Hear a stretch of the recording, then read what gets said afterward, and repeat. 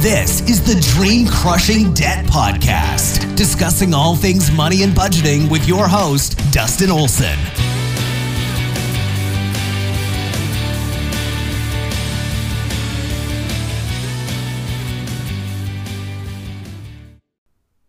Hey everyone, this is Dustin. Welcome back to yet again another episode of the Dream Crushing Debt Podcast.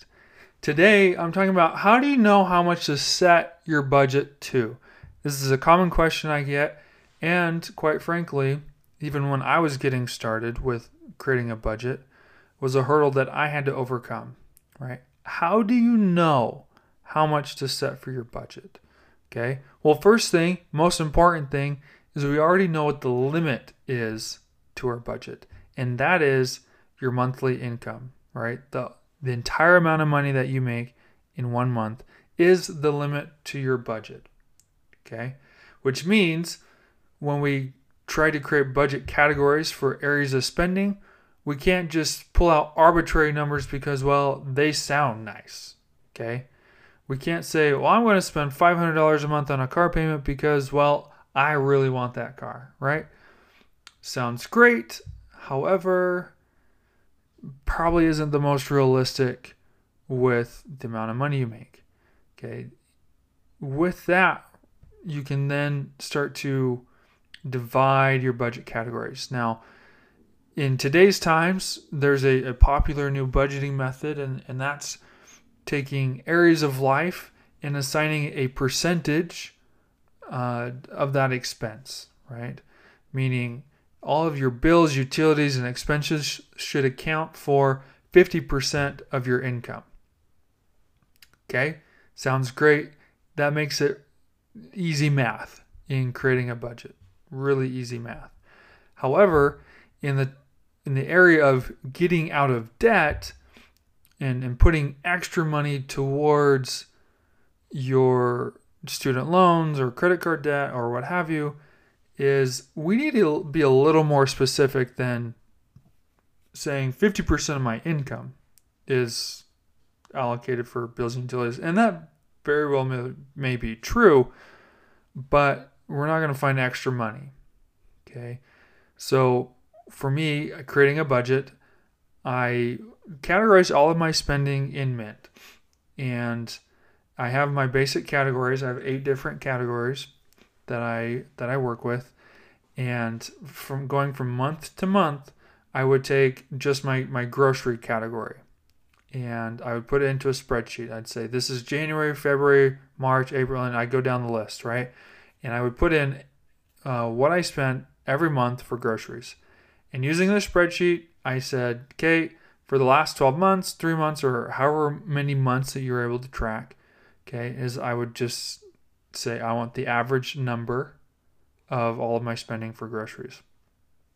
That average number is now my budget limit for groceries. It's pretty easy. From there, I can decide if I need more money allocated to groceries or less money allocated to groceries, because I have either decided what I'm buying at the grocery store is fluff, it's extra, it's junk food that I don't need. Okay, there's no real value in the extra food I'm buying, and so I can then decide to lower my grocery budget. But a starting point is that average amount that I spend. Why do I pick the average amount? Because it's a realistic type of spending I'm already used to. Okay? Pulling out any other number won't make a ton of sense, okay? Because while another number might sound nicer, I could either be grossly overspending, okay, or underspending to a point that money, that extra money in the budget, could be allocated somewhere else. It could either go to, say, a restaurant budget category, or even I could say that extra money in my grocery budget category is now going towards my debt. Okay, so creating an average or finding the average number I think, is probably the easiest way to not only maintain realistic expectations with your budget of what you are already used to spending, but you'll also know where your money's going to a point where you can plan on extra money that can go towards your debt. Okay, using percentages based on your income, I think, is a great casual way to start. If you're wanting to be kind of half-hearted with it, you don't want to be stressed about it, whatever. Sure, establish a percentage. But even with a percentage budgeting system, you still have to track spending, right? You still, to some degree, have to know whether or not you've exceeded your 50% for bills and utilities, or 10% for food, right? Like, whatever it is, like, if you're not tracking it, it doesn't matter what you've allocated for it. Okay, if you're not tracking it, it's as good as gone anyway. It doesn't matter how much you make or how much you've spent. There'll never ever be enough to live life in the ways that you would prefer to live life. So, again, how do you know what to set your budget to? For me personally, I track all of my spending in Mint.com into my categories. And then going month by month, I put the amount that I've spent in each category, and then the spreadsheet will calculate the average amount that I've spent in that category. That is what my budget limit is set to. And I've talked about this before in other podcast episodes, and I can't stress it enough. If you want to set a budget limit, you figure out the average amount. That's it. Hopefully this has helped you guys.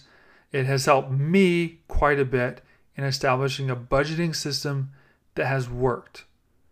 And I know it's worked because I got out of debt in just over 2 years because this is how I tracked my money. This is how I knew where my money was going, and I can make conscious decisions of where extra money should go and how much extra money I had to put somewhere else. Okay? So I say it a lot, but it works, and I know it works. And I hope that if you choose to put it into practice, that even quite possibly prove me wrong, that you'll find that it actually works well for you too. So good luck out there, guys, and we'll see you in the next episode.